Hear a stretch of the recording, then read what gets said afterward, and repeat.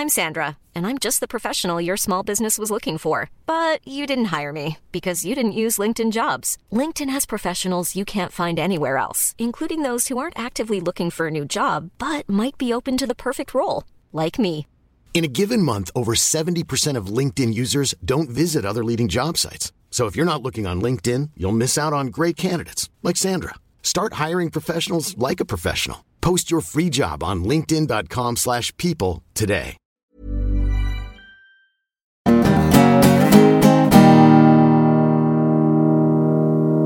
We usually ask all our guests for one sports writing tip and an example of where you applied it. So, I mean, can you think of any one thing that you would recommend to an aspiring sports writer and maybe an example of where it came in useful to you?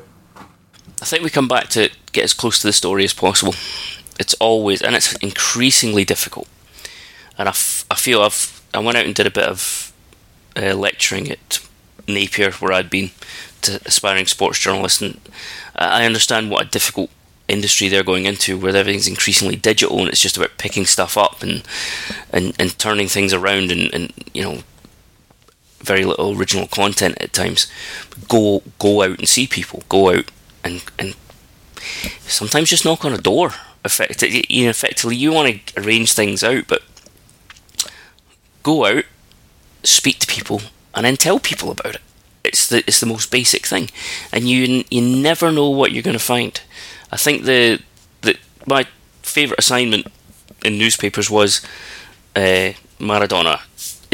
He had his first heart attack and he's in the hospital in Buenos Aires. So I'm already at the World Club Championship in Brazil, in Rio, where a young Ange Postecoglou is leading South Melbourne. I have no memory. I must have interviewed him, but it was like, right, go across, just drop across, you know, as Brian Cooney would say, just pop across to Buenos Aires, find out what the script is. And you turn up, and you think, this is a nightmare, this is terrible, what the hell am I going to find out, me and a photographer? And you stand outside the hospital, and next thing you start talking to some Argentinian journalists, and yada yada yada. You end up sitting in a radio station where there's a procession of Maradona's ex-teammates are coming in to get interviewed, and I've met a mate through a mate of a mate who's then translating interviews for me, and you've got everybody talking about this thing, and you go back and you write 2,500 words, and BBC are phoning you and you go, well, that's not talent or genius or that's just going. That's just having the boss that says, I don't care what the cost, like, just go, book yourself in, find out what you can find out. And it's just that it's the most basic part of journalism. It's the most basic element. Just go and find things and tell people, and just write about what it was like. I still remember it. You can, because there's so many vivid scenes, but you still remember being outside the hospital where people are keeping vigil, and there's a woman with her newborn baby keeping vigil for a day. And you're like, to understand the mania and the madness and the adoration that this man had in this country, you know, and trying to get, just talking to people about that and finding that. So that's the one tip. I think those days are sadly gone or going, and we're in this. A lot of people of my generation have a real negative view towards the digital side of journalism. I'm not like that. I'm like, content platforms will change. Video is increasingly important. I love doing tactics videos. I love doing that kind of stuff. I think what people have to understand is where digital is now, that's where newspapers were at that stage. We still had classified ads on the front page. You know, it's still the very, very early days of digital. I think there's a huge potential there to change how it's presented. I think, you know, I've done, as you point out, when I was doing freelance and different stuff, I went and did a marketing course, found it really fascinating, did some communications work, did some stuff. I found the marketing course fascinating because you went through a list. It was a digital marketing thing, and everything it says to do about the websites that you must do about your websites, I was almost going, yeah, newspapers don't do that. No, they don't do that. Oh, they're terrible at that. So there's still this, like, people are still finding their way to to learn how to promote these things. I think there will increasingly be platforms there, though, for people who want to do it. We may become more niche, maybe become more specialised, where people want to go, I just want a tactics website, or I just want to read about my team. I don't want to read about the wider things. But the stuff they're finding does very well. I know from speaking to a lot of people in digital, video that engages people, so your tactics videos do really well. Because it's not just about clicks, it's about engagement minutes. So people want to spend 90 seconds, 2 minutes. That's like a big time in an online world, okay? Watching a little video about why Ange Postecoglou's Spurs break teams down in the final third, how they break teams down in the final third. They're also finding that analysis does really well. So little, what we would have called colour pieces on a player from a game, or if you're at a Scotland game and doing a piece on Scott McTominay, that does enormous hits. The old-fashioned stuff that we would rely on in newspapers, like manager says X, just doesn't do anything. And I think it's because it's everywhere.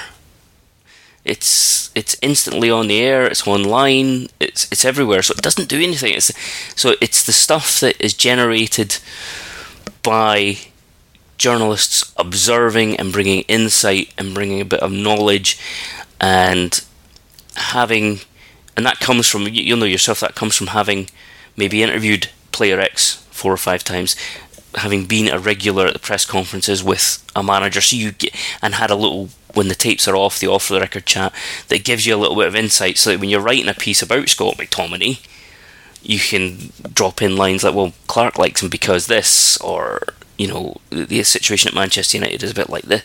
So it's about building up insight and bringing it to people. But that's the advice I would still give is just, so that means, again, that comes back to going out and seeing people. Go out, spend time, introduce yourself, build a relationship, so that even you can grab that 30 seconds sometimes. Go, listen, I just want to ask you about something. Tapes are off. Why do you play him in that position?